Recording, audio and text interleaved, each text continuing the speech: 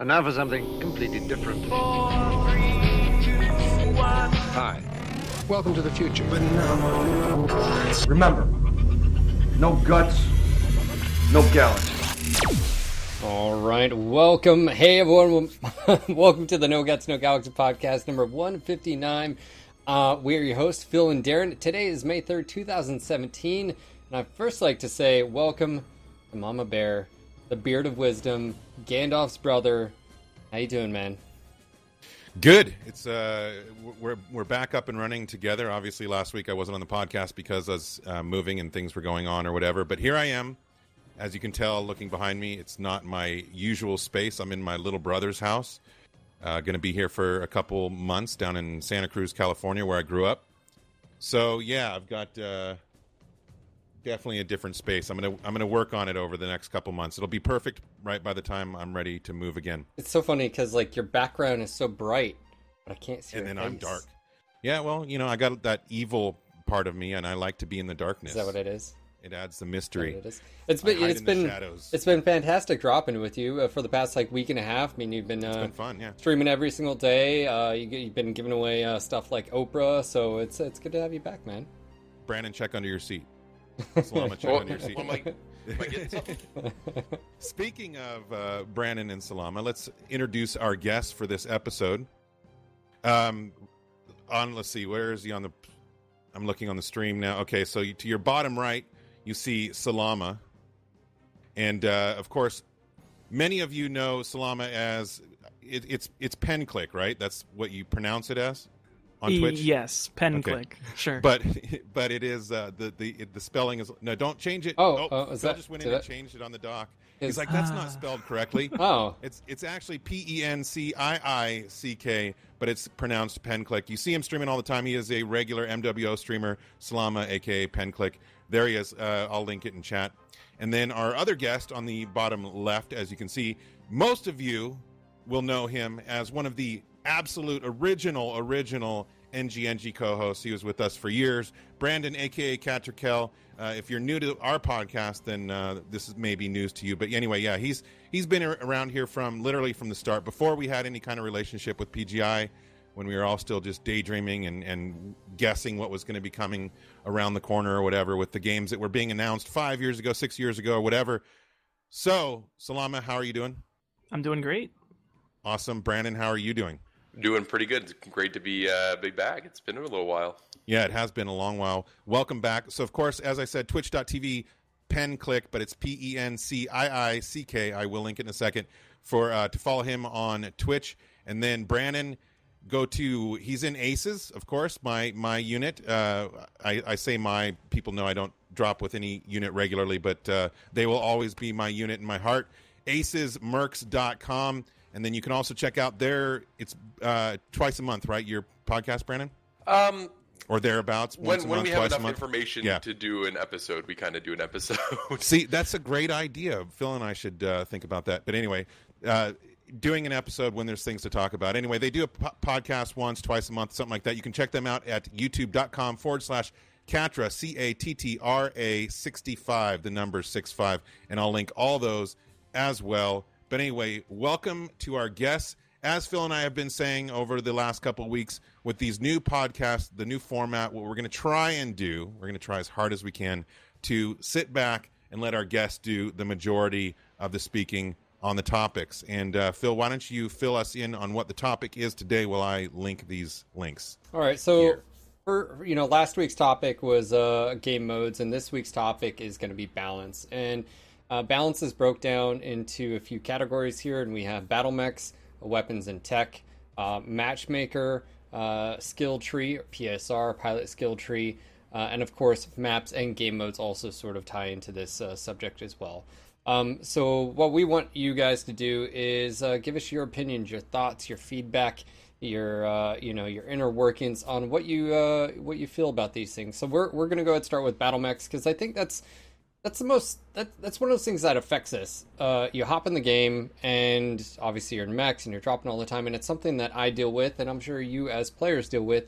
And we're going to go ahead and jump in here, but how does mech balance feel currently to you guys? And that can be give your examples for maybe IS overall, clan versus IS, or individually. Well, let's go one by one. Let's do IS. Do IS first? So like IS versus IS. How do IS mechs feel overall as far as balance? Assault mechs, so the various IS assaults, heavies, lights, etc.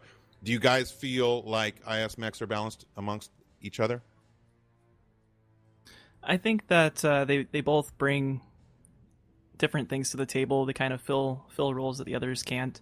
And the biggest thing is probably just the range difference and the heat efficiency difference. On the clan side, you can fit more heat sinks, which will cool off your engine and give you a higher heat cap. On the Intersphere side, your weapons generate a lot less heat, but you can't fit as many double heat sinks, so you're not dissipating that heat very quickly. That's probably the biggest difference in terms of like damage output that you'll see in a game.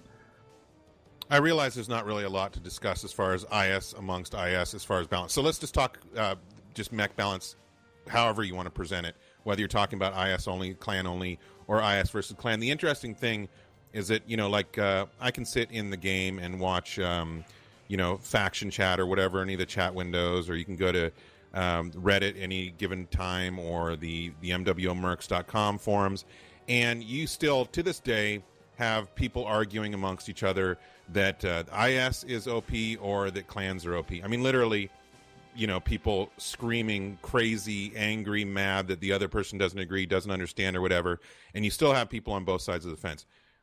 Brandon, how do you feel about battle mech balance?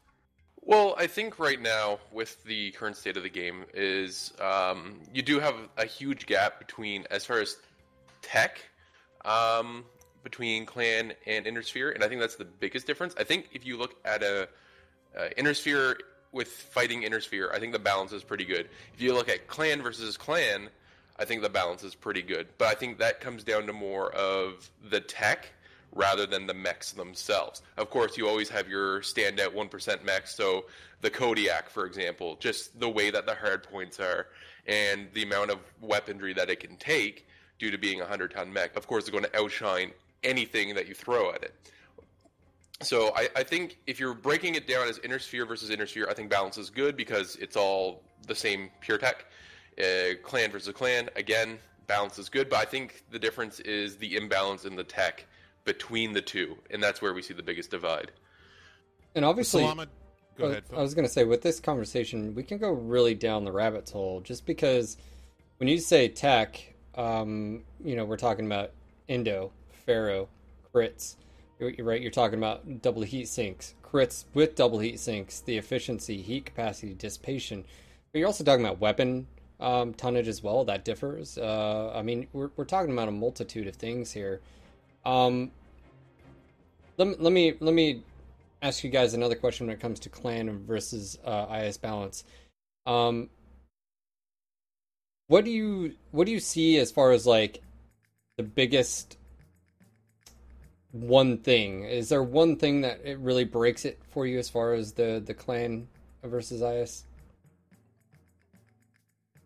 I think to preface that, I think you need to start considering what happens in a match. Like, a lot of people, like Darren said, they complain one way or the other, and it's you always hear differences in opinions, and both aren't necessarily wrong. It's everything's right. It's just what's happening inside of a match to make it powerful. If somebody is in the right position, if they're using the right terrain, or if they're on a particular map, all of these things factor into whether or not there is a discrepancy to begin with, or which one is going to be more powerful in a given situation. But just comparing them on paper side by side, it's very difficult without factoring those things in to actually make any comparison. But like, if you were to compare the Direwolf to the Kodiak on paper, they may have similar hard points, right? They may have similar tonnage, albeit a little bit different because of Indo and Pharaoh.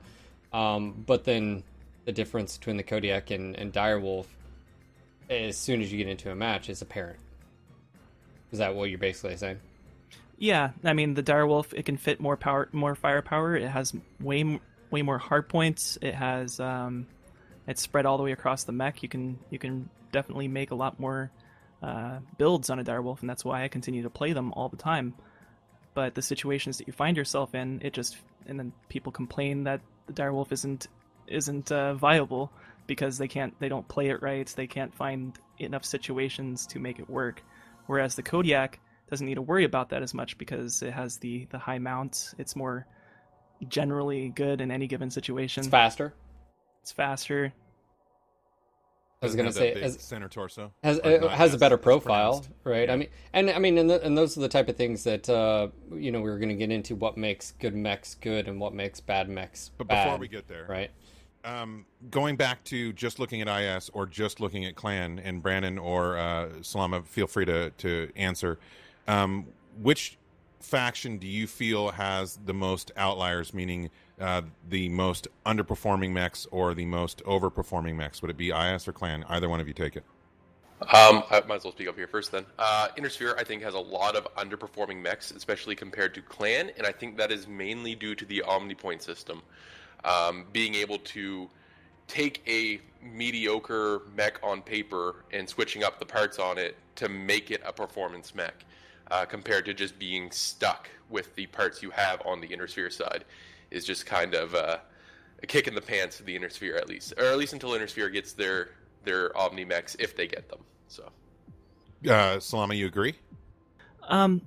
Yeah, I was thinking about it, and I do agree that the Innersphere, it can't make up for some of its lack in options, because it can't switch those hard points on different components, and the clans can create viable combinations just because of the Omnipod system. But then we look at things like the Hunchback 2C and the Kodiak 3 specifically, and those are battle mechs too. They're clan tech battle mechs, no Omnipods, and yet they're still like the top of their weight class. I was going to say, but in conjunction to that, it's because of hardpoint locations, right? And the physical size, and then the nature of what Brandon and you were saying, which is tech, right? If the Hunchback 2C didn't have those high mounts, right, and it couldn't survive an engine blowout, or it couldn't upload on the double heat sinks, would it be as effective as a performer? And yeah, I think you have to look at Innersphere mechs. Well, is there an Innersphere medium mech that can take 2 PPCs high mounted? Well, there's the Blackjack. Okay, well it's 5 tons less. It gets more quirks for those the PPCs, but the clan PPCs do more damage. So now the comparison goes down to a weapon balance thing. Clan PPCs do more damage than Innersphere PPCs, and in terms of solo queue, where damage is pretty much what makes you the most money, you're gonna wish you had those clan PPCs dealing the extra 10 damage per alpha if you have 2 of them. So, when we talk about balance, would you guys look at it as more of a let's just compare apples to apples here. If you have ferrofibrous armor or endo for IS, right now those things net you X percentage of the mech's total weight and savings, right? But they take up crit space. Same thing with the clan. But right off the bat, I mean, if you just look at the pure numbers, and of course it has nothing to do with opinion at this point, the clan Indo and Pharaoh is just straight up better. So would you guys say, do you tackle that as an issue of balance and say, well, maybe you change something with that system? Or do you find other ways of adjusting the clan balance? Is it through dissipation and capacity? Is it through weapons themselves? Or do you target these individual systems to make trade-offs? How do you guys feel about that? Catcher, you want to go on this one? In other words, I don't have an answer. No, I think slots is a huge balancing factor, especially in a mechware title where we have full control over what we put on mechs, and that shows itself in the clan versus IS tech and just the double heat sinks. I mean, you taking up one less slot, that's 33% less space that the clans have to invest into heat sinks slots.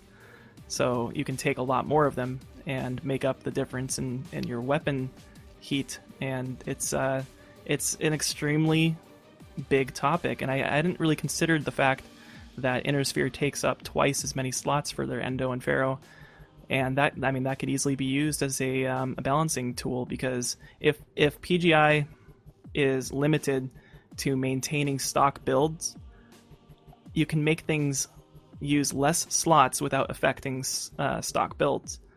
So if that's a major criteria, then that's something that should be on the table. Well, what about even if couldn't you keep it canon though? I mean, even if you're working with the regards of it, clan do take up 7 crit slots for each, and IS is 14.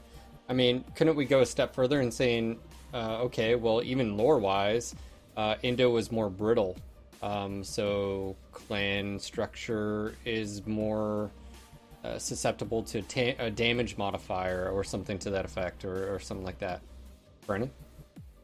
I think you could do something along that lines. I've always been very pro more kind of so like when they were proposing engine damage and it came with negative side effects and stuff like that, that sort of stuff I was always more pro of. Now, putting those sort of things on quirks such as the Endo Steel and Pharaoh Armor, if I can speak today, could be a benefit, but I think it still comes down to just the amount of crit slots available versus what the equipment takes up. And I know when way back, like 5 years ago, when MechWarrior Online was first coming out and all we had was MechWarrior 4, a lot of people didn't want restricted crit slots in places where, kind of like the MechWarrior 4 system, where you only had 2 slots for missiles and 1 slot for energy and an arm or something like that for your crit spaces. But I've seen since then, when everyone's like, no, that's garbage, make it like MechWarrior 3 where you can just put 11 machine guns in an arm and no one cares.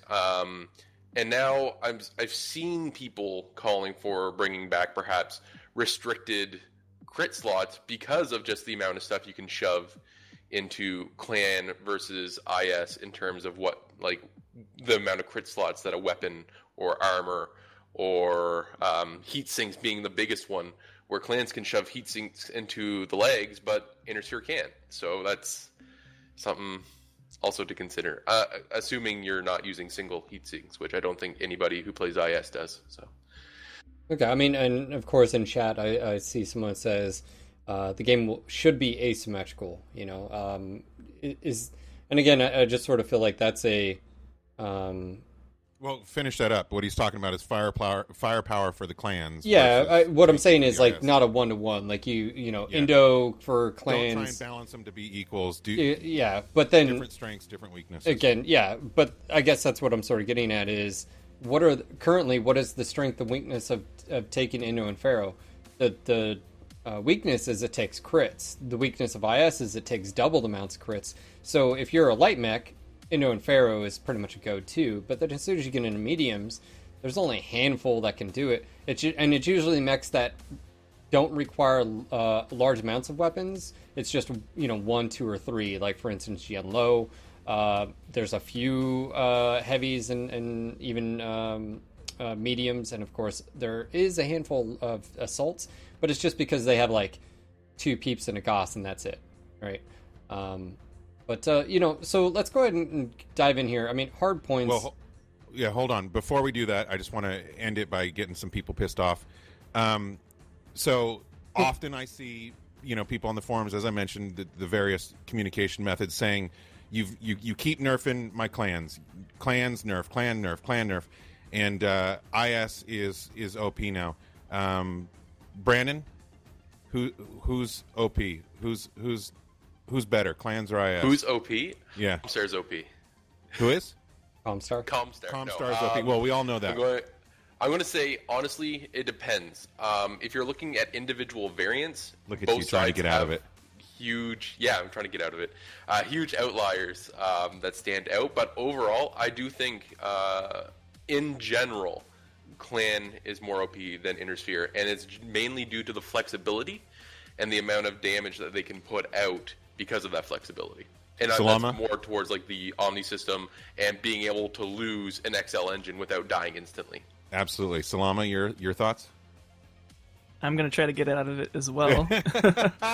And again, I have to say it's not a which one is more powerful. It's which one is I guess this is kind of what you mean is which one is more powerful in the most situations, because you run into so many different situations on so many different maps, and it really depends on your team synergy and coordination and all this other stuff, because you can make anything work. But I've a better way of I asking think this. that I Go have a for better it. way of asking this to both of you, and we'll start with Solima. If you had to take one assault mech, you didn't know what map it was going to be, but you had one choice of assault mech, what would you take?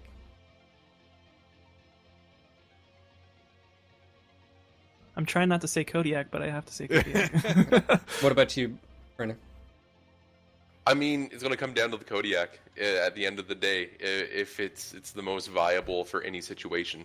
But obviously, that's one mech, and I agree what you were saying, Salama, is it's situational, and I think that's a lot of the examples people provide. I just got out of a match, and this happened to me, so therefore this is that. I think a lot of people use situational, anecdotal evidence or whatever, and now my personal feeling is that the clans are still a bit OP, but and people go a bit, or people go what the hell, no IS, but whatever. This is where I have to interject and say I 100% agree with what Brandon said, which is it depends what variants you're talking about and what clan mechs you're talking about.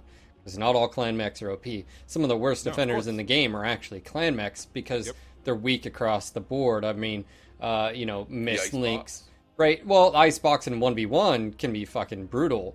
But the Icebox... I've seen that happen, yeah. Right, the Icebox in... but I've seen Ice Ferret's wreck face.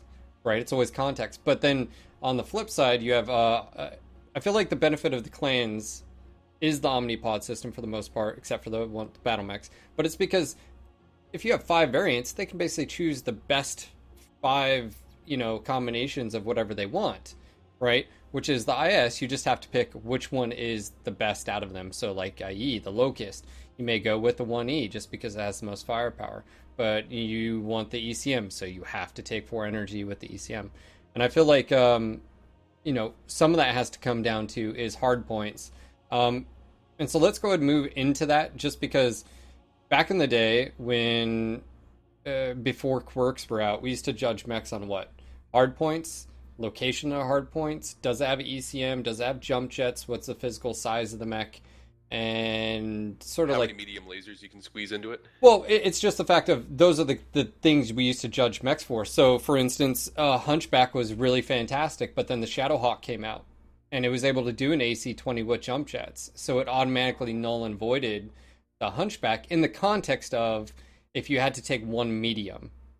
Right, for that specific weapon system too. Right. I think that was a huge factor early on when we didn't have a lot of mechs. Is which mechs can run this particular weapon system or combination of weapon systems like And AC5, that's why you saw the PPC. rise of the Highlander, and you saw the rise of the Victor as well.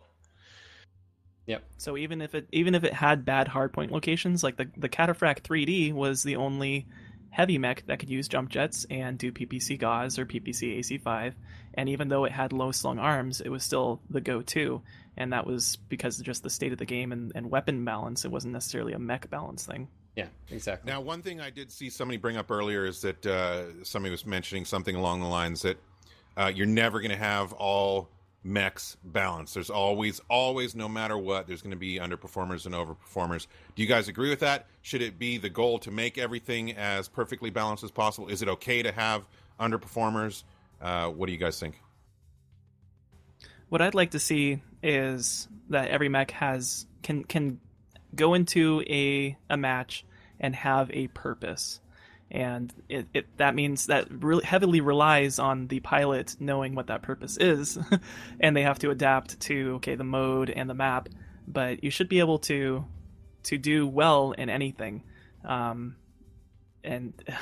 it comes down to pilot skill really at that point, not necessarily a mech. I mean, it's hard for me to comment too much on the average player's abilities to make a mech perform well, but that's something that you have to know going in. So saying something like the Ice Ferret should always perform well in any given situation, well, you have to go to a match and decide how are you going to make it happen, and you have to play it to its strong suits, which is speed. So I think it comes down to giving each mech a purpose, and for the Ice Ferret, it's definitely down to its speed and making use of your movements just like a light mech. So giving a mech a character or some sort of personality, I think, is more important than making them comparable to one another. if that makes sense. So like I don't want my Nova to be comparable to an Ice Ferret. That they're completely different mechs. So if one has a different flavor than the other, I think that's good enough, because it allows the player to decide how they're going to play a match, instead of I'm just going to go in there and do the same thing I've always done, and I'm going to do really well doing the exact same thing, and no matter what mech I'm in. I think that is unreasonable. Brandon, when a new mech is coming out, and we've only got concept art, say we're at that stage or whatever, what do you look at? So let's say it's an official pack. So we have the concept art, and then we have the specs on the website.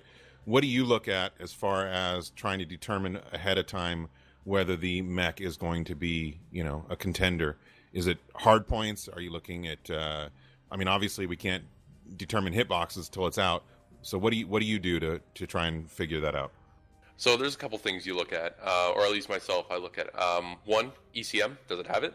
Yes, no, maybe. Max engine size, bigger, better, and where the hitbox or where the hardpoint locations are actually located on the mech themselves. Is it going to be able to take an AC-20 in the side torso, or can it squeeze into Gauss rifles or something like that? Like, those are the important things that I think a lot of people look at, and if they're looking at purchasing a mech or something like that. More so than, this mech is... Some people, of course, will just buy a mech because they like it. Look at the Bushwhacker, for example. I'm not saying the Bushwhacker is a bad mech, but how many people actually bought that because it was the Bushwhacker? So, but I think for the most people, and I think it's not a hard thing to say, but I think engine size, ECM, jump jets are not as much of a thing to look at as they used to be. Of course, being able to take them is always nice as well, and hardpoint location. I think those are the key three things that people look for in a mech. So, Soloma, you mentioned flavor of a mech, right? You mentioned sort of it being special. Isn't that sort of a problem though right now in the game? It's a big problem. As far as what is the difference between a Nova and an Ice Ferret when it comes to if each had 4 energy hardpoints, right? As far as like what makes it one different than the other in that regards, where if you had 2 exact 250 tonners, where do you get that flavor, right? Because right now, isn't it just about killing enemy mechs?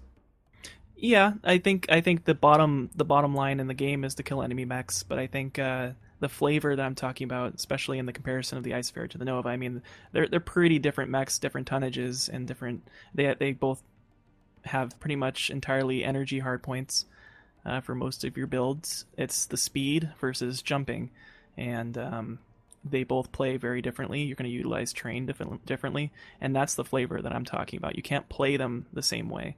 But then you look at the state of the game currently, and you take all mechs into account, and you start seeing all these overlapping things. So when, kind of building off of what Katcher was saying, I think I look at a mech pack, and the first thing I look at is, okay, what can I run on it that's unique? What makes it stand out from all these other mechs that I can run the same loadout even on? I mean, am I going to have to play this in a different way?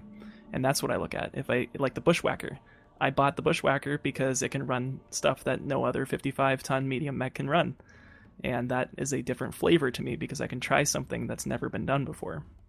Brandon, do you feel that the hard points currently, and what I mean by hard points is how they operate, like for instance, a ballistic is a ballistic for all ballistic weapons, right? For instance, if you have one ballistic, you can take a Gauss or an AC-20 all the way down to a machine gun. Do you feel like that's good or bad? This is where I'm going to get absolutely roasted. I feel I kind of have leaned both ways on this one. One, I do like the flexibility of having a completely open hardpoint system, but I think in hindsight, and as much as everyone hated it in MechWarrior 4, having limited crits did keep some of the things in balance. That said, there's still issues with that that will probably never get fixed. But I'd say at the end of the day, I would rather have the flexibility of what we have now than limiting it down. That said, if BGI wanted to run a PTS with maybe limited crits, I wouldn't be opposed to it. Yeah, I'm right with you there. I mean, that's one way that you can start adding more flavors by restricting what kind of loadouts you can take on certain mechs. And that might mean that you can't take, the super awesome builds on the top performers in some cases, because you literally can't fit a Gauss rifle there, type of thing. And that's what people brought up early on, but early on it wasn't so much of a problem, because we didn't have this general blanket of, okay, now we have a mech that can run any loadout in any arrangement, hardpoint location. There wasn't this oversaturation of hardpoints, basically. So the customization was a lot more important. But now that we have so many mechs in the game, so many combinations, we've pretty much reached that level of saturation. And hardpoint sizes would help add more flavor back into the game. It might not be agreed upon, like Catcher was saying, and there's definitely issues with it, but that's one way that you can solve that. You also have to remember that when MechWarrior Online was announced, we were coming out of people still playing MechWarrior 4 and saying like how that hardpoint system was complete garbage because they wanted it to be more MechWarrior 3 as well, right? So that's where I'm kind of looking at it as well. It's kind of a hard spot to stand and make a decision, but in terms of flavor, CK16 in chat says look to the lore. Is it that simple, guys? That got me thinking about more, not necessarily the lore for the mech. I mean, you could definitely draw some inspiration from that, but adding unique abilities. I'm not trying to make this Overwatch. I mean, that's going to be the meme of anything nowadays, specific class abilities and stuff. But really, that's definitely a potential thing. Give something an ability, some sort of mechanic that's active for that chassis or for that variant. Probably just a chassis-wide thing. So you have hunchbacks that are good at something. And not necessarily quirks, but I'm thinking more like straight up a unique ability that you're saying, like press like QEW sort of thing and it activates for. No, I'm being serious. Like for instance, combo. Like what if you had an override or something feature on a mech and it boosted the cooldown for 10 seconds or whatever, but then it took X amount of time. I mean. Is that what you're basically saying? Things like that. Or like an agility boost for, Myomer muscle fiber for X amount of time. Or... Exactly. And you can look to lore to see what different mechs were known for, what they were famous and used for, their purpose in the battlefield. And then you can also even dive deeper and start looking at different units and different unit abilities, because there's a lot of content there, a lot of things that you could probably carry over. There's things to do with initiative and stuff, but I mean, obviously initiative doesn't work in a real-time game, but so, you can definitely adapt things. What do you mean I can't roll dice and go first? What's wrong with you? You guys mentioned, and again, hardpoint sizes. I just want to clarify for someone that may not know it or understand or want a little bit of filled in, the term hardpoint sizes. MechWarrior 4 did a hardpoint size, but what they did is they actually moved away from canon and lore setups. So for instance, at Timberwolf Prime, they didn't have the two LRM-20s and blah blah blah. They did their own thing, which was fine. But MechWarrior Online, when he says hardpoint sizes, it would be like the equivalent of the Catapult K2. Comes with 2 machine guns in the left-right torso. So in this context, it would only be able to mount regular machine guns, maybe heavy if we have them or whatever, light, ballistic weapons, but that's it. Now, I see this as a benefit, and I also see this as a detriment, and the detriment would be, again, it cuts into the customization factor. But I feel like you're still going to run into the issues where another mech comes out and it has better hardpoint locations than another one in the same weight class, whatever, and even if it, you had... You know what I'm saying? You would still get the redundancy potentially with hundreds of variants out there. But where I do see this being beneficial is what you guys brought up. Like, for instance, the Hunchback 4G would have a assault, or it could take whatever ballistic or a heavy ballistic, right? It wanted in the right torso, but then the Shadowhawk would be relegated to like AC5s or UACs or racks or something like that. So you wouldn't have to worry about the Hunchback and its specialty, if you will, being overplayed or overshadowed. But I feel like, is that a tough sell to the community at said point in time? Because I mean, all that really is just an additional build rule, right? It's basically saying you have a ballistic hardpoint, but you can only fit large ballistics, or you have 2 here, but you can only fit medium. Do you think that's something that the community would be like, man, I don't want to fucking touch? No, you're horrible. Or is it something like, yeah, I can see? I think you got a pretty good split on it at the moment. Like I said, when the game first was announced, everything like that, nobody wanted it. I don't think a single person suggested it. It was like, if you talked about it on the forums, that was a flame war for 2 days straight. Now I've seen people bring it up as a suggestion. I've seen people somewhat support it. But again, I think it does come down to maybe run it in a PTS as a proof of concept type thing and see what people's feedbacks are on it. Because there's multiple ways that you could do it.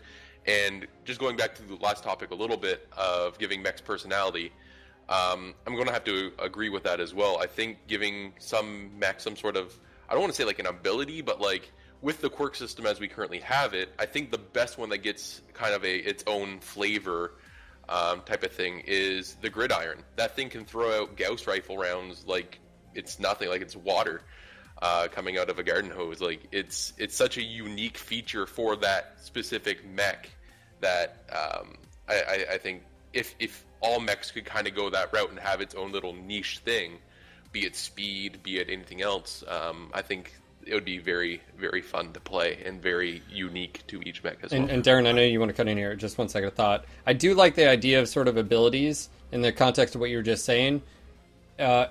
Gridiron, for example, what you could do is for 15 seconds, it could have a really high increase, like 25% increase. But then once that 15 seconds is done, it then loses like 5% for the next, as it cools down. And that sort of checks and balances. I do like the idea. I do like the idea of it tying into agility as well. I do like the idea of that being tied into like infotech and being able to like lock on targets, hold your lock, or sensors and stuff. I think that would be cool. I just, it's one of those things where it's a big undertaking with 500 some odd variants, right? Well, that could also be tied potentially way back at the launch party when they talked about pilots having their own kind of skill tree as well. Maybe you could level up those type of things, but that's way off topic. All right. It's just fun watching chat because, I mean, and I love our community. Very different opinions. And I'm personally, I like the idea of things like the gridiron that has a unique ability and with the Gauss. But I remember when the quirks first came out, I remember, a large contingent of people that pissed off because not that they were forced to do a certain loadout because of the quirks, but they felt like if they weren't doing the loadout that the quirks suggested, that they were going to be underpowered or whatever. So they felt like they didn't have the flexibility that they had beforehand. So it's just different opinions, and you can see it going on right here in chat. And it's hard. You can't obviously please everybody. And you know what the kicker about this topic is? With customization and the amount of customization we have, it creates balance issues. Like, the ability to put any ballistic weapon, as long as you have a ballistic hardpoint, is a balance issue because it null and voids what we were just talking about. It creates those issues. But it also, from a player perspective, it's freedom, right? But then the player is like, yeah, I wish that mech had more, more flavor, or just what you're saying. But then how do you go about that? And so I feel like, again, it's one of those where we want one thing, here's a solution. Well, no, I don't know, even though we wanted it. But let's go ahead and move on to, away from battle mechs specifically and move on to tech and weapons. Civil War tech is coming down the pipeline. I know a lot of people are excited about this, obviously because of the time jump, but this offers, for the most part, is IS big jump in power as far as the weapon systems, big jump in tech as well. Yes, clans get like ATMs, heavy lasers, stuff like that. Ooh, yeah, that's really good. But IS is the one that's really catching up. So let's go ahead and talk about something that I feel like needs to be talked about, and that's engines.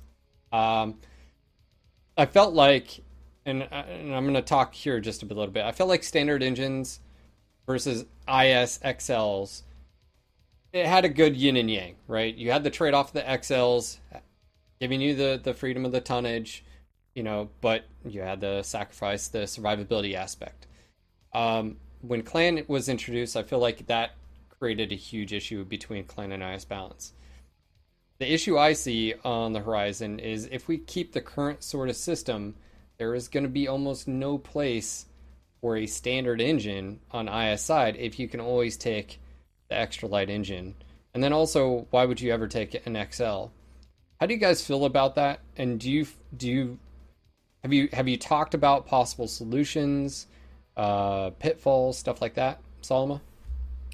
That's probably the biggest thing that I've thought about is what's going to be possible with the light fusion engines on the Innersphere side. And then I really had to think about, okay, well, which mechs are actually going to use this? Because there is going to be a sacrifice there, like light mechs and medium mechs. Obviously, they take an XL engine because they need the tonnage to take the firepower. So the trade-off for durability is probably not going to be worth it. And that's speaking from kind of a biased standpoint because of my philosophy with the game. And the quicker you kill your enemy, the less damage you're going to take from him. And I think a lot of people on the top end really understand that philosophy. But it gets interesting once you start looking at heavy mechs and assault mechs because they need the speed, but they also need the weight to take more firepower. So that's where the choice of XL has always been so painful. But now you can drop that standard engine, fit more firepower, you're faster and you're durable still. So it's gonna be pretty much a go-to, I would think, for most of my own heavy and assault mechs.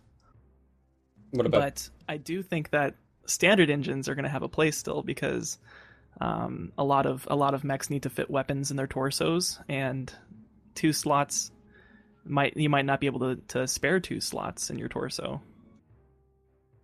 Do you have any thoughts on that, Brandon, just in general?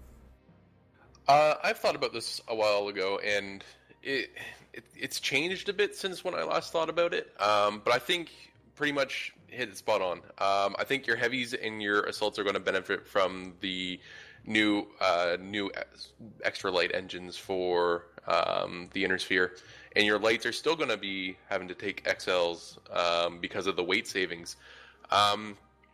Even now, like the only reason some of these heavy and assault mechs take standard engines is because they don't want to get blown up once they lose a torso from brawling.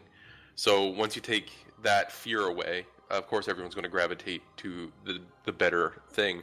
As far as what could potentially be done in the future to offset or still make a standard engine viable or something like that would be maybe at some of the lower level engines, take away the need for 10 heat sinks or the extra heat sinks to be playable. Light mechs could then take a standard engine and cram on the extra weapons or something like that and not get blown up instantly if they didn't need to take up all the extra slots or the extra tonnage, filling it up with 4 or 5 extra heat sinks to just even be playable. I feel like it has to be taken a step further than that. Like crits. Like, we don't have crits. We don't have anything involved with engines. And I feel like that's something that could definitely be looked at, is the idea that you take internal structure, you can take engine hits, and they have negative aspects to that. Instead of just giving mechs and engines just a straight up structure buff, right? It's just additional structure, whatever. What if that's what was expanded upon, which is crits hits, negative effects, potential engine destruction or malfunction to that extent. And the reason I bring that up is that would basically mean your standard engines are fucking tough, right? They're able to take a lot of hits and keep ticking. Whereas a potential trade-off now would be XLs would be a little bit more survivable than the light. You see what I'm saying? How it'd scale upwards. And the reason I say that's important is look at clan XLs as well. Even though we're focusing on the LFEs, the reality of it is like, there has to be a change. Like, I literally know no reason to take a clan standard engine. Like, you have a piece of equipment that's completely useless. Well, right? Okay, so along those lines, and this may be a super simple answer, and that's fine, answer it. Does every single piece of tech need to be useful and in all situations or whatever? Like, for example, some people familiar with World of Tanks, you level up your tank, and once you get out of your first engine or your second engine, you're up to the top tier engine for that particular tank. You don't go back and use the old ones because you got past them. Now, I know it's a different setup, it's a different game, But do single heat sinks have to have a place, or is it a stepping stone? Might be a simple answer though. Yeah, I think that's pretty simple, and the answer is no. I wouldn't ever fight for every piece of equipment to be viable in some way. I mean, in a lot of cases they are. Like, there will be a situation that you'll find yourself in that you might want single heat sinks in, like a dual Gauss build or something that's not going to generate a lot of heat. Just like standard engines. I mean, there are situations where a Snafu says the quad Gauss Kodiak, and I can't think of many more that would take a standard engine. I mean, it mostly comes down to fitting 2 Gauss rifles in a single torso. So I think that's a big discussion that can be had. What can be done to standard engines specifically to bring them up? Like some sort of bonus that you get in terms of heat dissipation, because standard engines, I mean, they free up slots and they take up a lot of tonnage, and other than that, they're no different in terms of heat capacity or dissipation. So I think Catra was onto something. I think for like the smaller engines is make it somewhat tied to heat in some way, or capacity and heat generation. My buddy watching the podcast just said that I look like a drug dealer that's narking on. I need a voice help. modulator.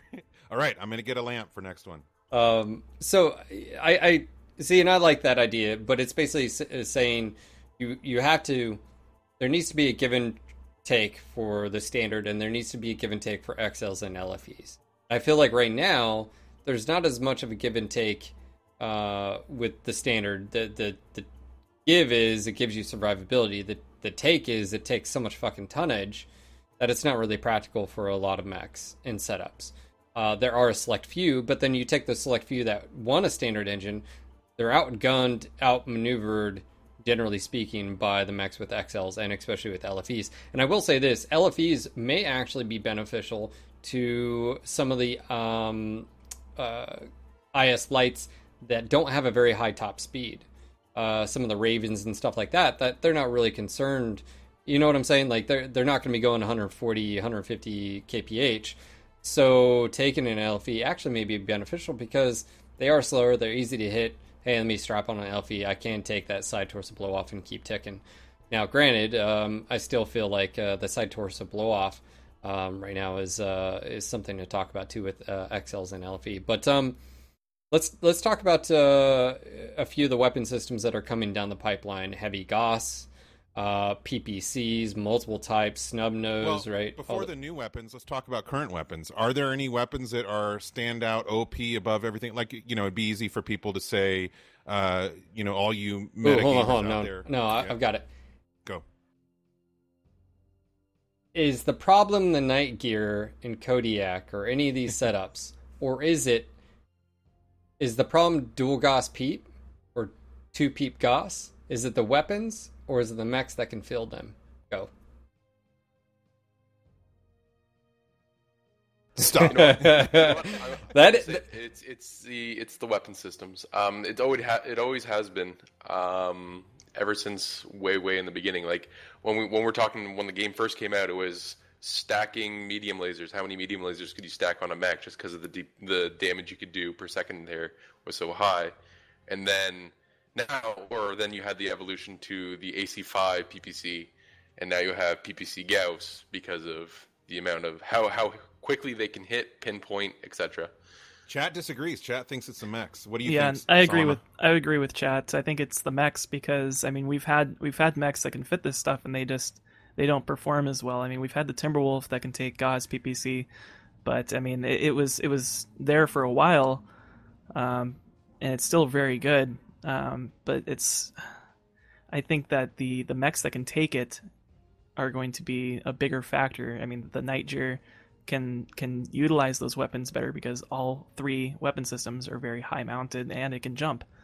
That without that, I don't think it wouldn't be as big of an issue for the Nightjar. If the Nightjar couldn't jump, then it wouldn't be as good with it, or if the arms were a little bit lower. I mean, then you might compare the weapon system a bit more with the Timberwolf, and start looking at dual PPC Gauss again.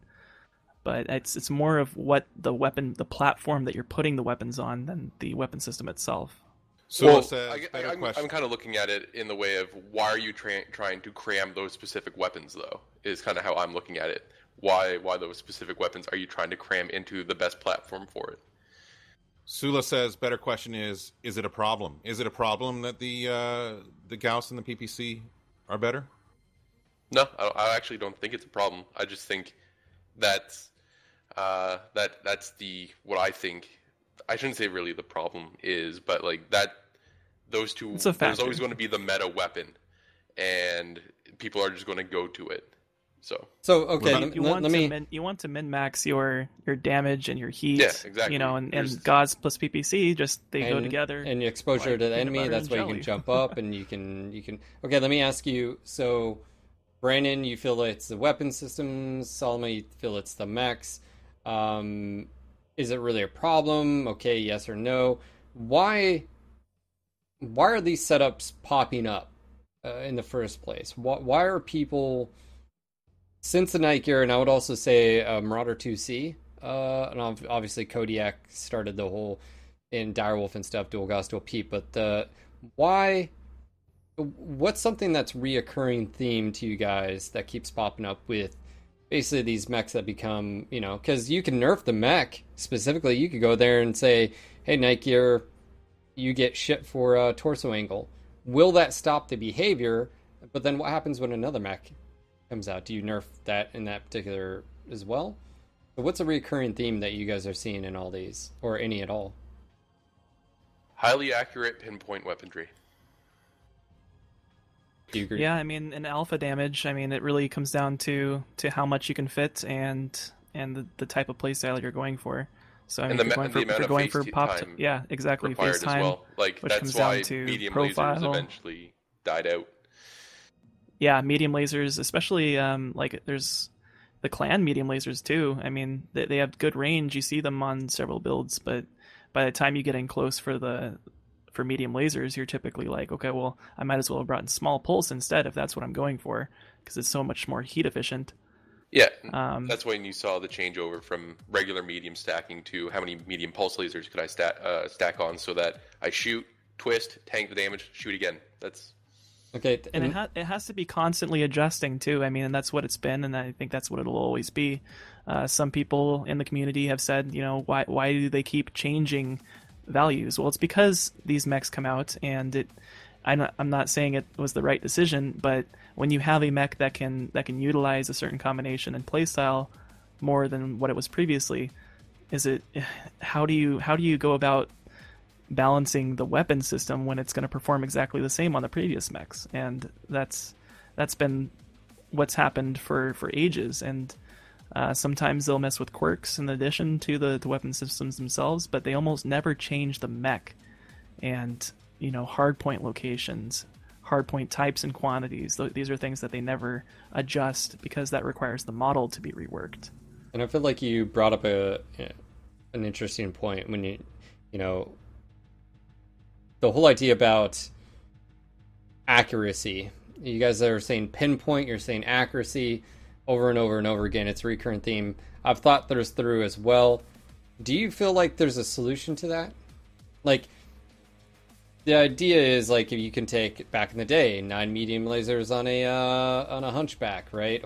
And then it's dual Gauss on the K2, right? Now you've got, as the time has followed, Peep Gauss, UAX Gauss, ER Mediums Gauss. Now we're back, twofold. It was UAX for.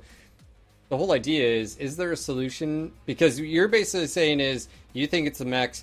Another person's saying is it's the equipment. Maybe you're both right and wrong at the same time. Could it just be it's the idea that you can take all these weapons, boat them as well in different combinations, and be 100% accurate at range, at point blank? Is there a solution there? there's a solution, but people won't like it. We all know what it is. And I don't like it either. I don't Who's like gonna say it first? randomness in my games. I like being in control of where my shots are going to be placed. But the solution you could potentially do is having a small RNG area that when you shoot, there's a potential that it goes in that direction, a cone of fire kind of. But again, You said it. Cone of fire. Ah! Now the fire starts. But I mean, again, I'm not in favor of that. I like being in control of where my shots are going to be, where they're going to go. But you're talking just in a hypothetical situation, a way to like fix that problem. So that'd be the solution, I would think. But I don't think a lot of people would be happy about it. Is there Yeah. is there other solution than just straight up cone? Because what you're saying is cone RNG factors. Is there a more Well, somebody elegant? mentioned recoil. Is there more elegant? Well, there's no recoil with fucking lasers. Well, yeah, I mean, Yeah, Yeah. I think you can take the cone of fire idea, and I think this is what Tasteful Rug in chat is kind of going towards, but a cylinder of fire, which is more of just dealing with convergence. Hysterius just said the same thing. What about weapon convergence? Something that, I mean, you have convergence in the game. It adjusts to where your reticle is, right? Something that you've seen suggested a few times is weapon convergence. If everything just shot straight forward, or if you had an adjustable convergence, if it converged at a far distance, unless you had target locks. I mean, this is something that they tested on a PTS. I think there was a lot more factors involved that made it fail, but convergence is one thing that you could do or mess with. It might not. Again, you're going to have a split community with any of these decisions. And I'm not sure if that solves everything, but with convergence, you no longer have that dual PPC, dual Gauss rifle hitting the same component every single time. It's going to be more in line with, okay, well, you're trying to shoot a moving mech with that loadout, and it becomes a lot less effective. and So- more in line with lore, wouldn't you say? But, well, is it also a good thing? And also, what does that do to other weapons? Does it make other weapon systems more OP? Because the first thing that pops in my head is that, well, that wouldn't really affect close range brawlers now, would it? So that would affect your ability to snipe at range. And then it would seem to me, basically, certain setups would become straight up OP in the majority of situations. So, and again, I go full circle of saying is it really a problem? And is there no elegant solution to be able to do it without causing a shitstorm? I don't think they're not without avoiding a shitstorm. I think that you can test it all you want, and no matter how much people like it or dislike it, I mean, I don't think you're ever going to get people to agree on that. And I think part of it is just because this isn't just one area that we have to balance. It's we prefaced at the beginning that none of these one single topics that we're talking about contribute to match quality. I mean, there's just so much that gets involved, and I think in the state of the game that we have now, convergence on mechs is something that you could use to improve that sort of imbalance, because there's so many people that go towards the pinpoint FLD and Gauss PPC, those types of loadouts. If that's an issue, then it solves it in a lot of ways that are very robust. Because, I mean, mechs that can only fit one big weapon wouldn't be affected by it, right? Because you only have to worry about the convergence of that one weapon.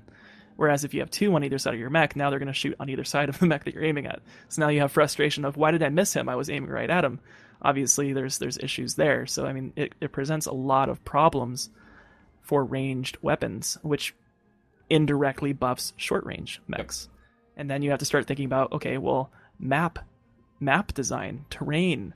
Okay, on Frozen City, we saw a huge shift from being a close-range map to being... I would say it's pretty well balanced, personally, in my experience. I just really have to learn the map. But it's very easy to just take a long-range setup and be very effective and not have to worry about close range. I mean, all these maps coming out just favor long-range engagements. And so that's why I think the pinpoint FLD is more prevalent now, is because of the map design. Nothing to do with the weapon itself or the mechs, but actually the maps that you play on and the situations you find yourself in. Compare Frozen to like Bog, right? Yeah. And we'll get into Matchmaker in just a second. So And maps. And maps. So in regards to mechs, I think people would be more opt and open to hardpoint sizes, and I think you guys were sort of okay with that idea to help specialty and stuff like that. But when it in regards to mechs and being pinpoint, I think we're all in agreement to where it wouldn't be a good direction for the game potentially, just because of the PR aspect, and also too is if you're aiming, you should be able to hit what you hit. So I guess my question is, do you then say you target the mechs, like for instance the Night Gear, for example, the ones that can do Gauss in the arms? Do you basically say, hey, that mech needs a reduction in its arm, pitch and torso yaw angle?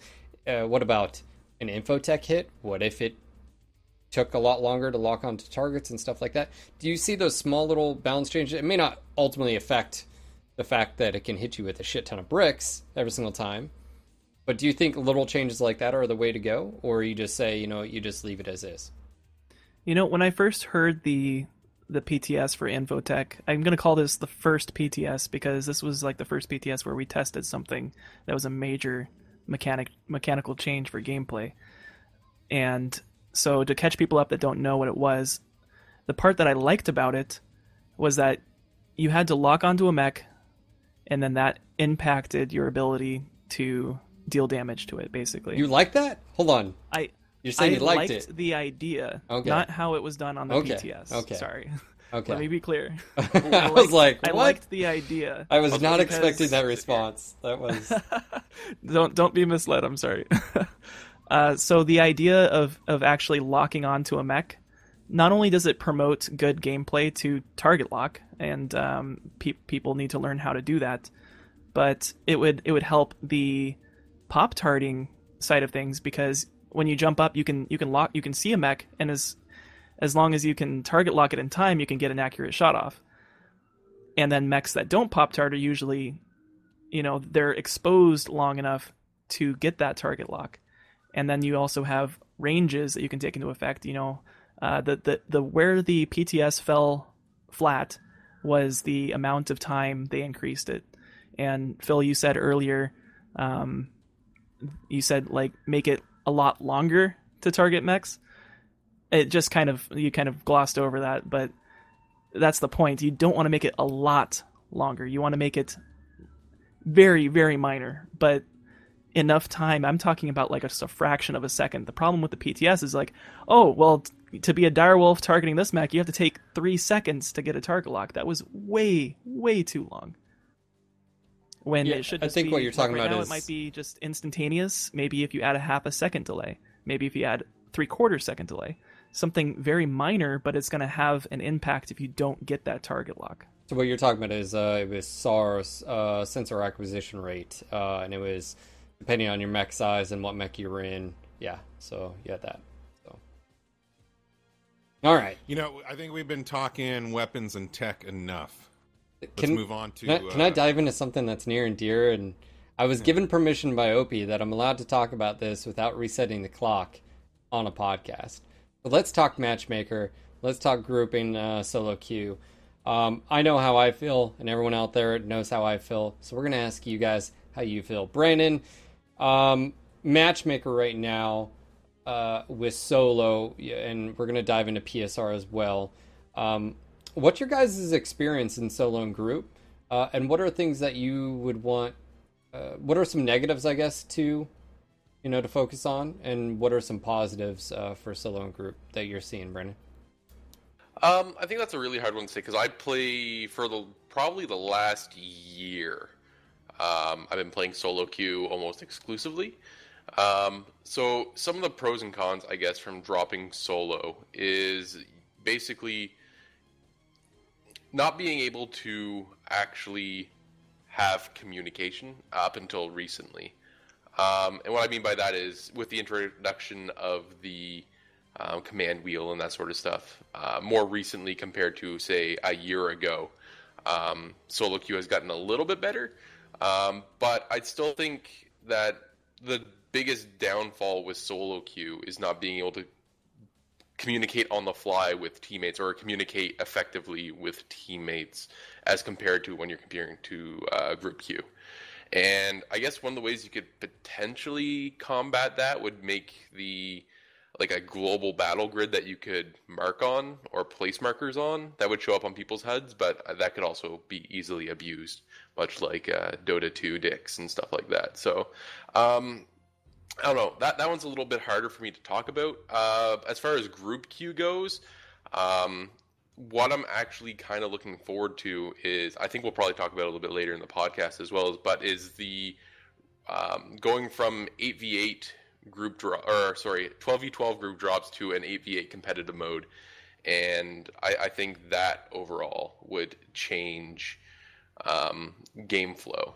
But that's my non-answer. Let me ask you again, Brendan. Solo, do you have overall positive experience when you're dropping solo?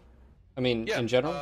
Overall, I actually do have a positive experience dropping solo, but that's also because when I play solo, I take my tryhard mechs. I don't play whatever build of the casual month I come up with. I'm very much playing when I drop solo to win. So I'm taking my Thunderbolt Wub or my those builds like that, or my Kodiaks and stuff like that to play in solo queue. And I have a good time because I win and I do high damage and that sort of thing. I think one of the more frustrating things, though, is not having, again, this comes down to not being able to play in a group in solo queue, is not knowing what your teammates are bringing to the table as well. So you could, if I bring my tryhard Kodiak, I could also be placed in a match where there's 4 people in Locusts, and then it's just kind of up in the air at that point. Okay. I'm going to ask Solomon in a second, but Brendan, just a yes or no, would you like to be able to choose what mech you're taking once the map is established? Is that something you would be for or against? I think if there was a 1 minute kind of like setup phase where you could maybe, if you remember in the original client, how you had your 4 favorite mechs or whatever in that bottom corner, if you had something like that brought back and in solo queue at like a 1 minute interval before drop, you could click on one of the 4 mechs that you have set as favorited or something like that. I think that would be a good thing. I think that would be pretty fun to play around with. All right, Solomon, me and you, or at least I'm sure you've heard me go on about the group queue and the good old days, I think, or at least better days. Do you feel that the current group situation does cause balance issues? And what I say group is being able to take, whatever size group and X amount of tonnage. Do you feel like that's positive or negative to the group queue? The size changes? Yeah, I mean, back in the day we could take a 4-man, but then even that was slightly abused because you could take 3 assaults and 1 heavy. But in general, group, do you feel like it's a positive or negative to being able to have so much freedom? I'm gonna say, talk a little bit about my experience with that. So I mean, I've been with the game since closed beta. I took a little bit of a break as it transitioned to beta. So I've definitely have a lot of experience in both the old system and the new. And I do remember when we transitioned to the new system, I loved it so much. It was a big and much needed improvement over what we had. Now, I'm not saying that it's perfect, obviously. I enjoyed dropping in whatever size we wanted. We didn't have to worry about it. Get on with whoever's on, and you can play. And it was just a social thing. It wasn't necessarily. I wasn't even thinking about like match quality at that point. And even now, you can talk about it and bring it up, and I'm sure it factors in. But I drop in group to play with my friends. And I want to play with whoever's online, and I don't want to be forced to play with others, or split up, or do that sort of thing. Sure, I do agree that it would help from a match quality perspective. I think, sure, structuring it that way, you can greatly improve the match quality. You could greatly improve the match quality. There's no way for me to disagree with that. But with the current system, if I'm dropping in groups, I'm dropping with friends, and I'm just there to have a good time. And if we lose, sometimes people get mad, and they have to calm down. But I primarily play group just to socialize.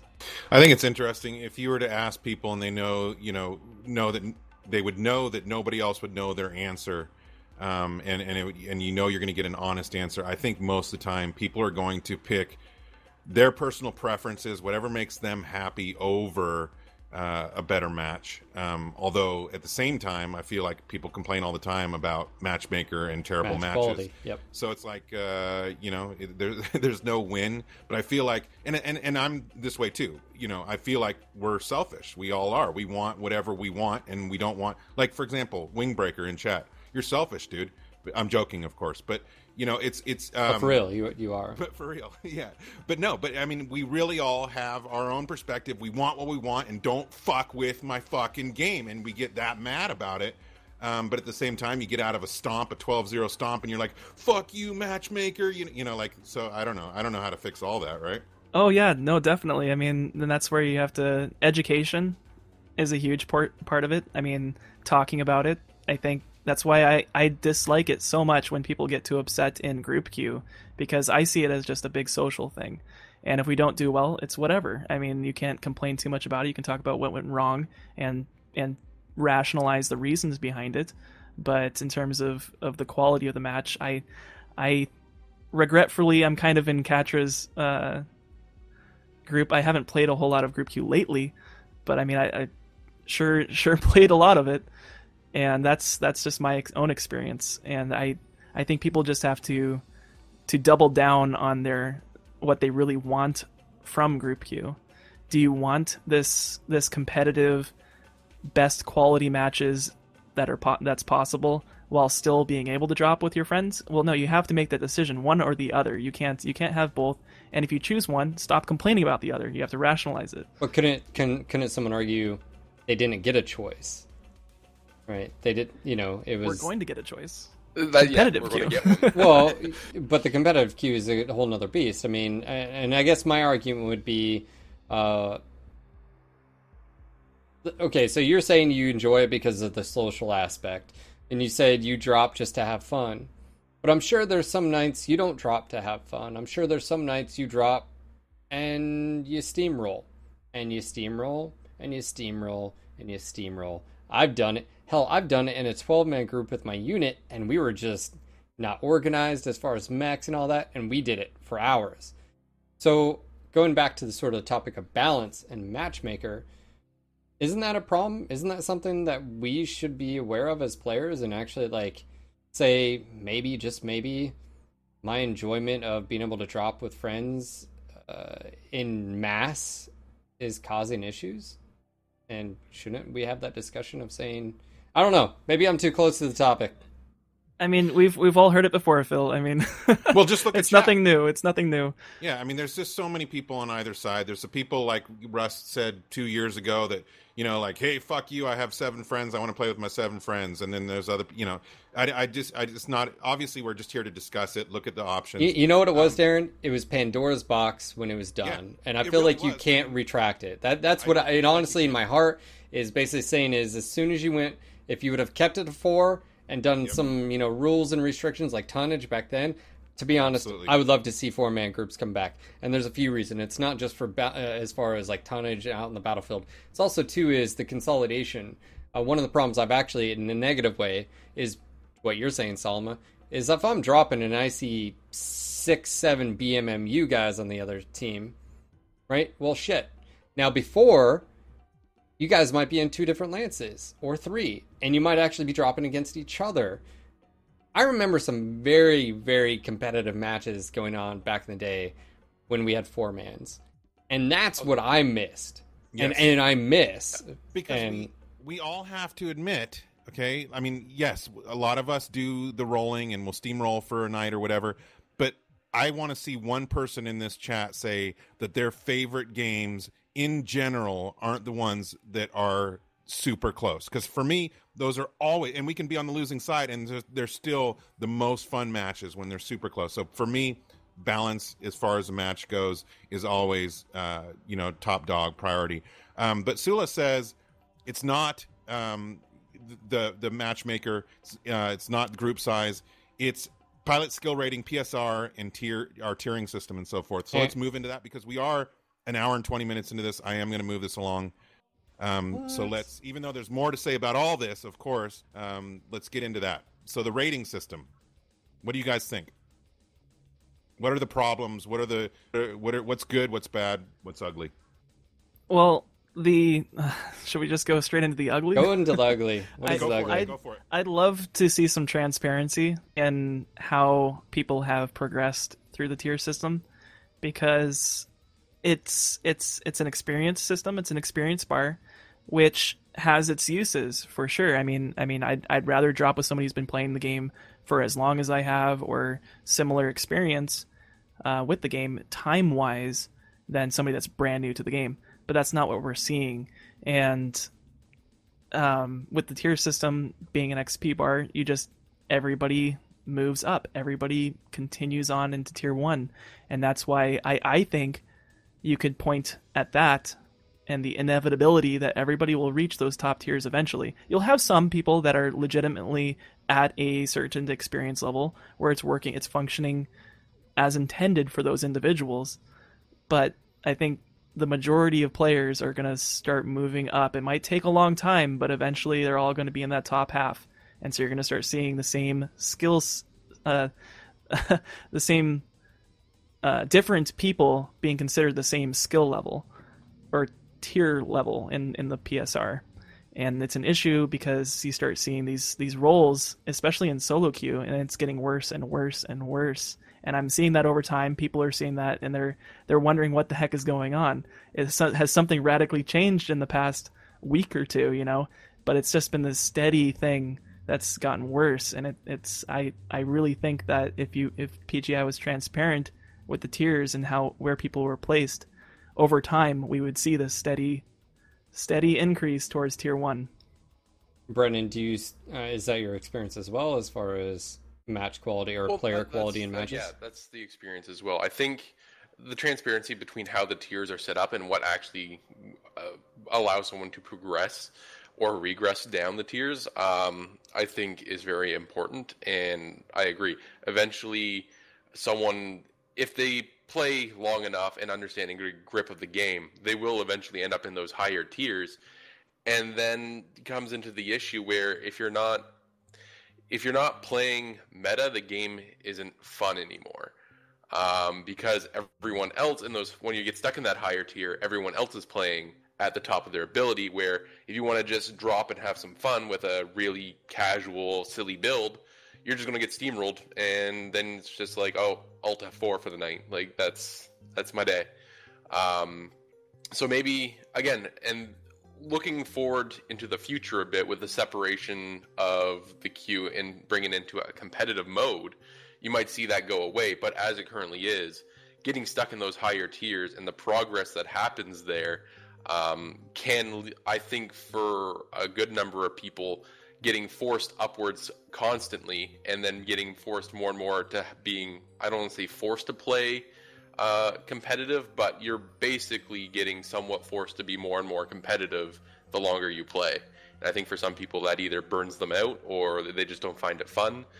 But that's just my kind of view on it. So what's the solution here? Because one thing I'll interject here is the whole idea about quick play matches. And we've had ELO before with quick play, but the problem was ELO could be very restrictive. Right, I remember Jaeger for 40 minutes waiting for a match because there was no one else in queue, right? So we've had a very restrictive ELO rating on a per player basis. But is there a solution to PSR right now? Because people are saying zero sum, and I'll be honest, I don't think zero sum will work in this case. And we've heard Paul, say that as well.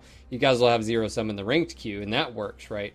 But the reason I bring this up is, regardless of whatever system or adjustments that you think could happen to PSR, I still think you're going to almost have the exact same outcome as far as matches. And the reason being is just the pools of players available at any given time, right? And then who gets matched up. So even if you do some type of elaborate system, what you're talking about, I still feel you're going to have, in solo, good players with not as good players to compensate. Does that make sense? Like, now group queue is a whole nother, that's a whole Well, nother there's also thing. population. We didn't talk about player population as well. I mean, obviously that plays a part. Drop in 9 this. o'clock in the morning on Eastern. There's not a whole lot of people. I drop solo because groups will like this morning we were waiting for 5 minutes. Me and Zoe. I switched to solo, got matches instantaneously. Now, I watch Proton a lot, and sometimes it's funny because he'll rage, and he'll get mad that players on his team aren't at his level. But isn't that sort of a balancing mechanic as well? Because how many Protons are out there at any given time when he's on? You know what I'm saying? Like, Oh, true. Yeah.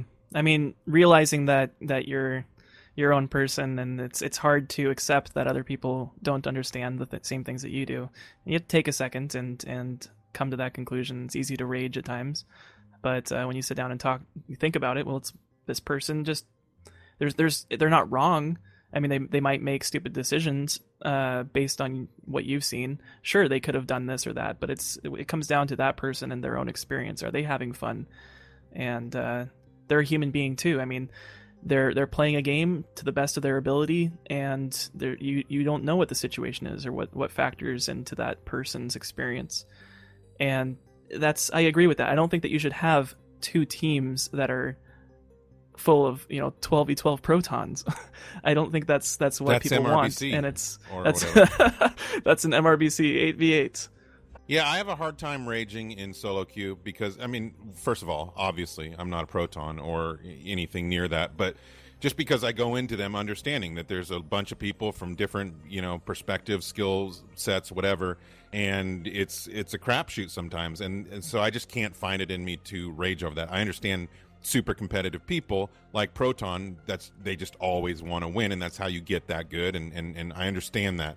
I'm not blaming him for it or whatever, but I feel like the only time you can really rage at your team for everybody not performing at your level is if you're in a comp scene, whether it's MWOWC or MRBC or whatever. well, Yeah, where there's expectations. yeah. And let me bring up, how do you guys feel, and what would you define, or how would you track skill? Like, that's a mindfuck, isn't Well, it? Like, how do you track? That's what Katra was saying. I mean, like Katra, you might be a tier 1 player. You might not feel like it at times, and then you might be a really good shot, but maybe you're playing a silly build. I mean, there's so many different things. So do you just tie it to win-loss? I mean, is it just elo? Is that all you factor in? Because, I mean, if I have a high elo and like you were saying, if I wanted to just have fun, am I allowed to just have fun at that point? I mean, am I required to carry? And that was a big issue that Jaeger had. It was like, well, with elo, even when you find a match, you were expected to contribute as much as you are rated. You are the value that brings up the rest of your team to match the other team. And as we all know, one person that's really good typically doesn't have as much of an impact as a team of mediocre or decent pilots, if you have to carry a bunch of people that are well below your level. And that's no fun. I mean, but how do you have fun as a skilled individual? How do you have fun? How do you control that? How do you put a value on that? So what would And you suggest adjustments to PSR? Or what kind of adjustments would you make? I think I like the idea that Jay-Z was posting. I would like to see what that would do in terms of breaking up each tier into a percentage of players.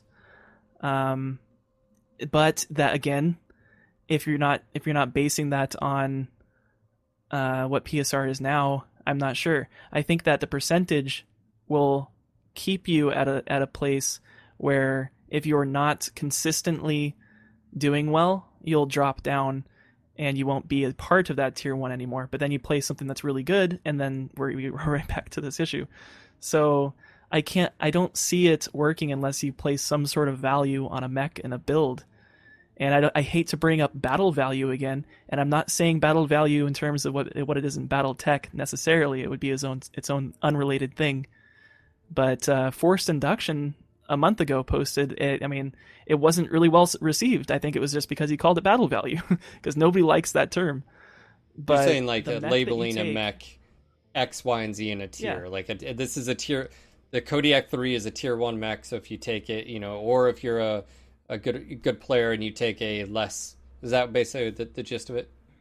Exactly. You can't control control it to a fine level, but it should be a factor, and that factor should be included in the tonnage. It could even, I mean, that value could take into account your tonnage or your armor, and then that combined with elo might give you that value that you'd want to use to balance teams.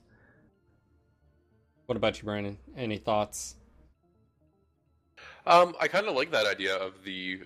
Well, I know when I don't know if I'm able to say this or not. Oh, well, whatever. It's way in the past. Whatever. When we were first quirking mechs, that we kind of went through and assigned each mech a tier rating, more or less, to take into consideration what the quirks they were going to get or how many and that sort of thing. So I think something like that, actually, to going towards your rating, it makes a lot of sense as well, because some variants, example Kodiak, perform much better on average than, say, a Hunchback, a specific Hunchbacks or something like that. So if you're playing something that's not considered as good of a mech, I think that should go to reflect that, hey, perhaps you're not wanting to play at a tier 1 level at the moment, that maybe will artificially scale you back. So are you guys saying, is if I'm a tier 1 player and I take a tier 1 mech, that PSR or Matchmaker is going to match me up against tier 1? Or are you basically saying that if I win, I don't net gain a ton of points? I barely make anything at all. And is that what you're saying? Like, if I'm a tier 1 player and I take a Cicada 3C, it's a shit mech, so it's a tier 5 mech, and I win, I get a nice jump. Is that basically, what do you guys... I mean, that could be part of it as well, but I think, some mechs, as it is, where there's only the one queue, I think is also one of the biggest issues. But I think one of the issues right now is if I'm a tier 1 player and I'm dropping, say, solo queue again, I know I have to bring my tier 1 mechs, because if I don't, then I basically let everyone else down, as we were saying before with Jaeger as the example. But I think, again, looking forward, the separation of the queues, if I want to have fun, I'm not just going to play competitive. I'll just play the other group queue or the other solo queue or whatever. I'll just take whatever I want, because at the end of the day, I'm not technically losing anything.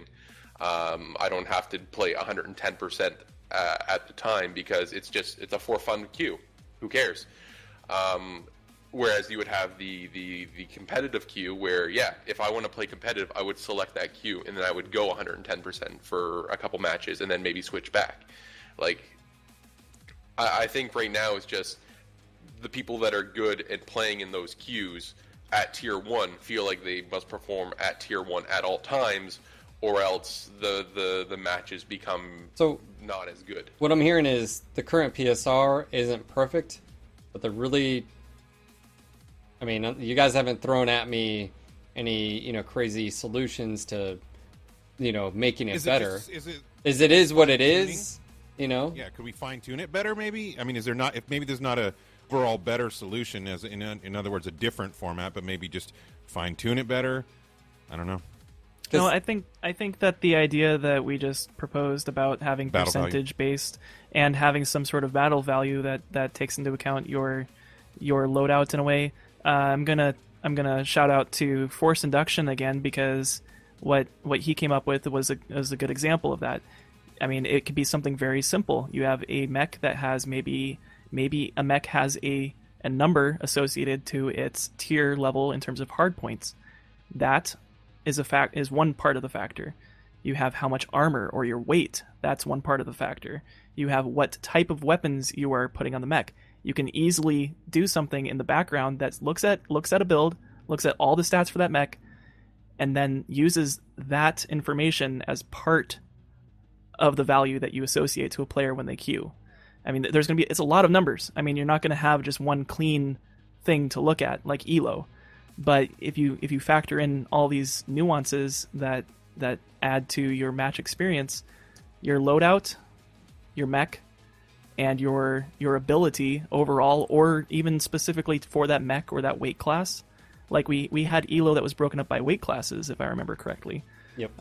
There was a reason, I think there was some technical reason why they wouldn't do it per mech. maybe because it threw things way off when a new mech came out, and they wanted to kind of seed people within that weight class when new mechs came out. So, Which is fine, but I really think that does offer a lot more than what we have currently. I do like the idea about the percentage. I think it'd be very difficult though, because like a player, how do you show improvement? You know, do they hit a wall and they can never get up from, let's just say tier 5 to 4? How does that work? I don't think it's bad. I'm just saying is there would obviously have to be an explanation in the system there. Also, one thing that they could do is they have the data and stats to be able to say what are the most used mechs analytically and most used mechs or top performing mechs as well, because it tracks all the damage done and stuff like that. That could be a way for an automated system to basically start tagging mechs and putting them in categories of top performing. And then obviously you could always compare that to, for instance, you could ask the community, hey, this is the list that do you guys agree generally? Or touch base with some of the comp scene and, say, hey, do you actually feel like the Night Gear or the Kodiak 3 is, a top, nod of the yes. That could be what way they did at the initial quirks, right? They did talk to select competitive members to develop the first few iterations of mech tiers back, I think, when like the Phoenix mechs released. Yep. And it was pretty accurate. Most people agreed with that list. And if they did something similar again, where they took a poll in terms of like the hard point, like I was saying, there needs to be some sort of factor that has to do with hard points. Well, let's look at mechs specifically based on, give them a rating for their hard point, their hitbox. This is all background stuff. The player doesn't really need to know this to enjoy the game, and all they would see necessarily is one of those factors, which contributes to like an experience bar for that particular mech. Personally, looking at that sort of system, I think that it would be easily absorbed by a player. And then instead of seeing your PSR, your overall PSR go up or down, which could also change. I mean, Sula keeps saying make it zero sum. I'm not super familiar with the concept. I know like, okay, well, you're gonna go up and you're gonna go down if you win as well if you do bad, but try to keep this bar from continuing to move upward is the general concept. But what you see as a player after you finish a match, if you do well in this mech, you see that mech's number, whatever number. It doesn't have to be explained to the player. It just, they see that they improve, or they see that it goes down or stays the same. It's what we have in PSR now, but just break it up into mechs. I'm not sure what technical difficulties PGI could have with implementing something like that, but it's all just a numbers game. It's just a numbers game. I don't think that you can actually look at the analytics of like, okay, let's look at the Kodiak 3. How well is it performing across the board? I don't think you can do that because you have, somebody else mentioned in chat earlier that you see that Kodiak 3 that did less than 100 damage. Yeah. You see him again 2 matches later, he does less than 200 damage. Generally It's like, speaking, well, just because he's in a good mech doesn't he's not. but generally perform speaking, well. when you take a data set like that and you have a large amount of games, you start to see, and anybody that's dealt with analytics, you actually do start to see things pop out. So over the large course, not just You just have to have handful. enough data. and Because start seeing the that. exact same concept of what you were just talking about is applied to every single mech.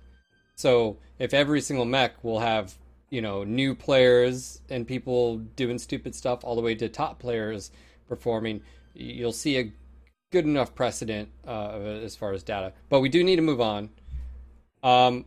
Thank you. It's gonna go to our last topic for balance, and this is maps and game modes. And we talked about game modes last week, but I need to ask you guys, how do you feel about the argument of going back to 8v8 compared to 12v12, what we currently have? Brendan, do you feel like 8v8 is a better? Do you think that's better for the game or community, or do you just like? I think yes. I think in fun unranked matches, 12v12 is perfectly fine. I think though, if we're talking competitive fun matches, I think 8v8 is the way to go. I'm talking about solo and quick play, solo and group and quick play. Should it be 8v8 or should it be 12v12?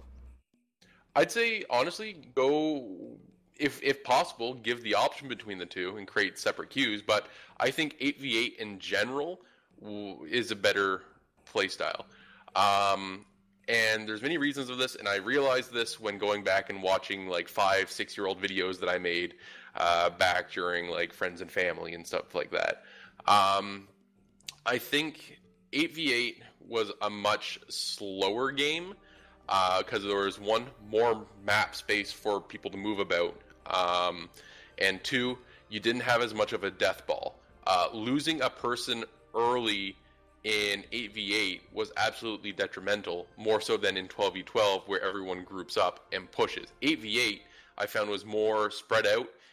Hit and run tactics were a lot more viable, just because you didn't have these huge lines basically of mechs just able to pinpoint and fire on you and just blow you instantly. 8v8 I found the amount of damage, even though you had mechs that could still do put out 40 points of damage at the time, you didn't have 12 of them putting out 40 points of damage. You had 8, and even then you sometimes even saw only 4 at a time. So the damage was scaled downwards as well. Salma, was that because of the tech at the time? Do we have a little bit of a romanticism sort of looking back at it of saying, I don't think so, because even during the 8v8 days, you still had catapults with dual 20s strapped to the sides of them. You still had things like the Victor. You had the chainsaw cataphract for the longest time as well, just putting out massive amounts of damage. But in an 8v8 setting, though they still stood out, you didn't just blow up instantly because 12 people hit you with 12 PPCs. Or 24 PPCs if you have 2 of them. You just didn't step out and die. You stepped out, tanked a little bit of damage, and you had the ability to go back if you needed to. Brandon, do you think that that's for all maps, or do you think that there's some maps where 12v12 is appropriate, Polar Highlands or whatever? I think definitely there are some maps where 12v12 is appropriate. I kind of looking back as well as some of the older maps, like Old Forest Colony, the smaller one, on 8v8 was perfect. Or I shouldn't say perfect, but it was well suited for that play, like that size of play. It didn't feel crowded. It didn't do anything like that. The new Frozen City, I think, works fine as a 12v12 map.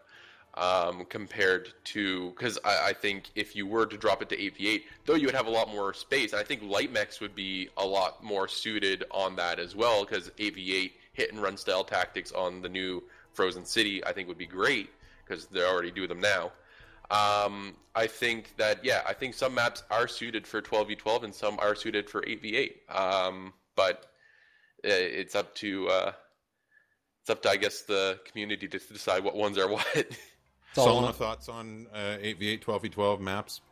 Oh, I agree with everything that Ketcha said. I think it would be a nice change of pace. Some maps might not be as well suited for them as others, but I think that I'd love to see an 8v8 again. And the issue is, I think Sula said, well, prediction is that no matter what you do with this, if your tier system isn't going to work, then it doesn't matter. You're still going to have rolls. Well, I think that what Phil said at the beginning is true, that if you don't have 12 mechs that just form together and steamroll, if it's reduced to 8, it has a lot less potential. I mean, you only have 8 mechs to shoot back, but I think it lowers the chance of just death ball tactics. I think that does it though? It would be in a big does it? I think it does. Remember, because if you have 12 people that are working together, you just happen to be in that group where 12 people are single-mindedly charging into another enemy team, and your team's spread out. In an 8v8, you're going to have 4 less people that are coordinated with them pushing in, and you're going to have 4 less people on the other side receiving them. But usually it was an issue of just coordination. The team deathballing is still probably going to win. I do. Well, the reason respect that. But the reason I bring this up is I feel like we're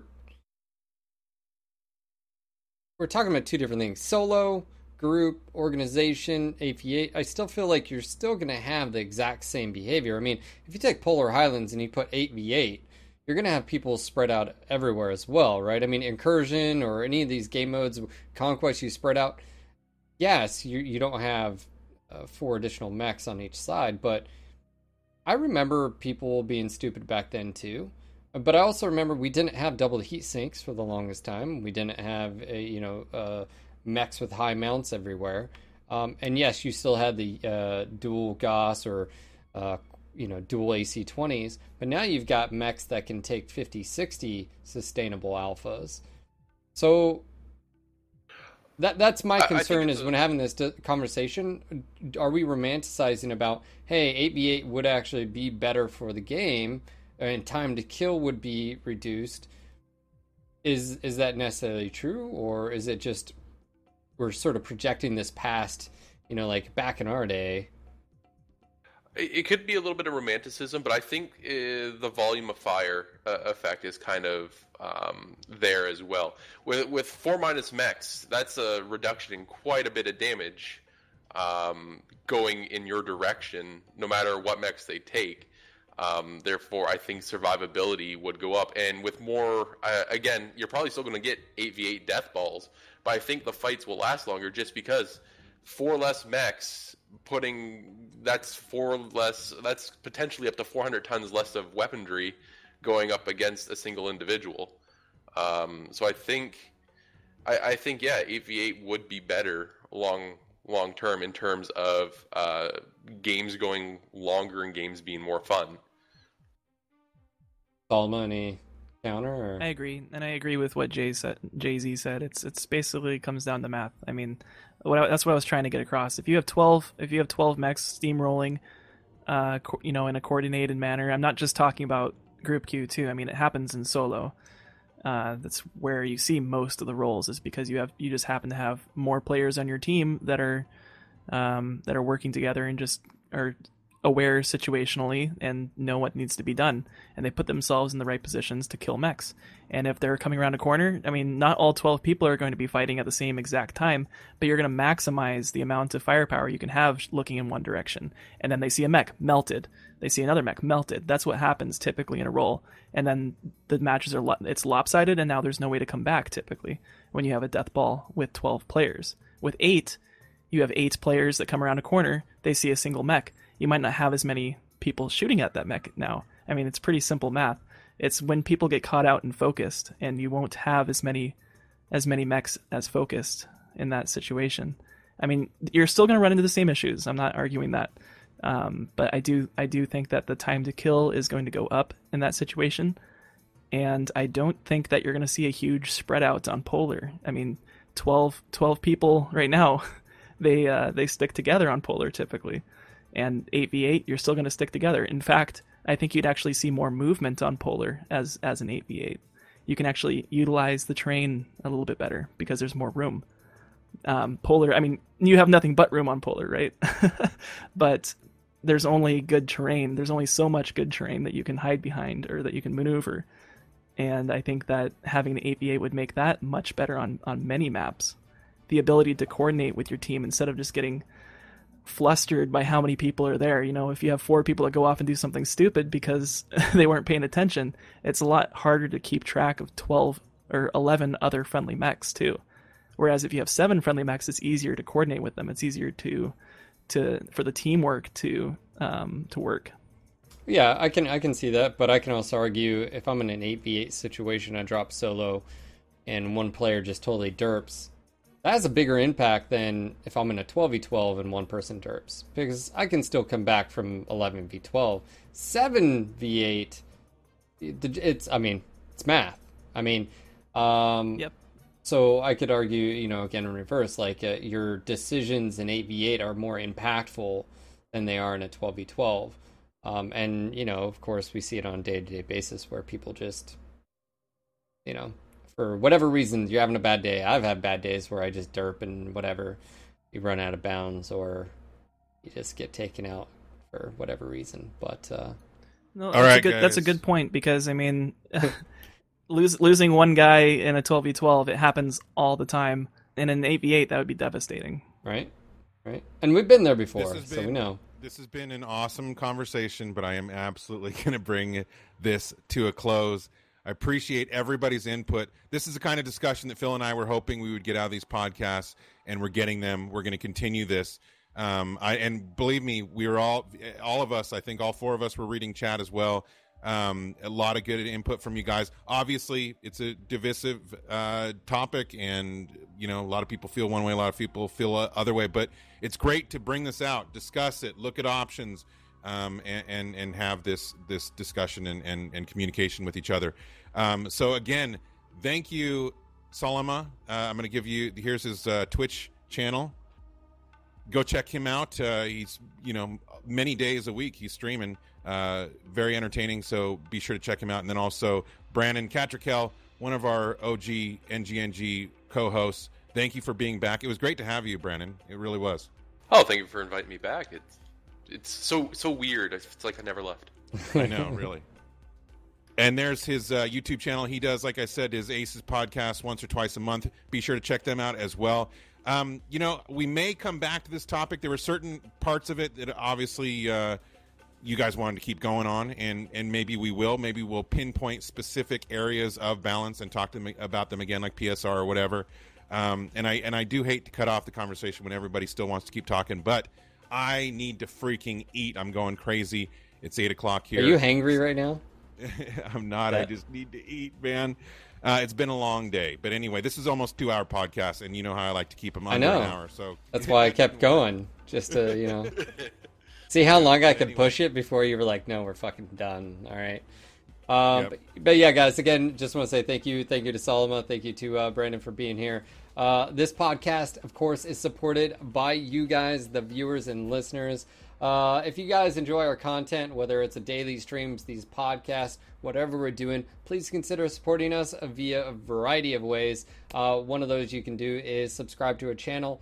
That button is down below. You get access to emoticons. Slow-mo doesn't affect you during roundtables and town halls and all that fun stuff. We do have access to a ton more emoticons, and we are actually getting them worked on as we speak. So stay tuned on that, as well as a cheer emote for all those bits. Of course, you can become a patron as well. We got that link and information down below. Another way you guys can support us is just shop like you normally do. And on Amazon, we have an affiliate link. You click it, you shop like you normally do. Amazon tosses us some kickback for marketing and all that. Doesn't add anything to your cost. Totally that easy. That's all you got to do.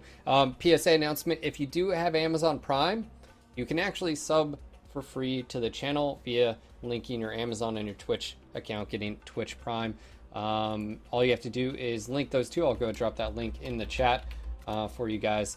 Super easy, takes a few clicks, and of course, if you hate us after a month, you can always cancel it and go to someone else. It's that easy.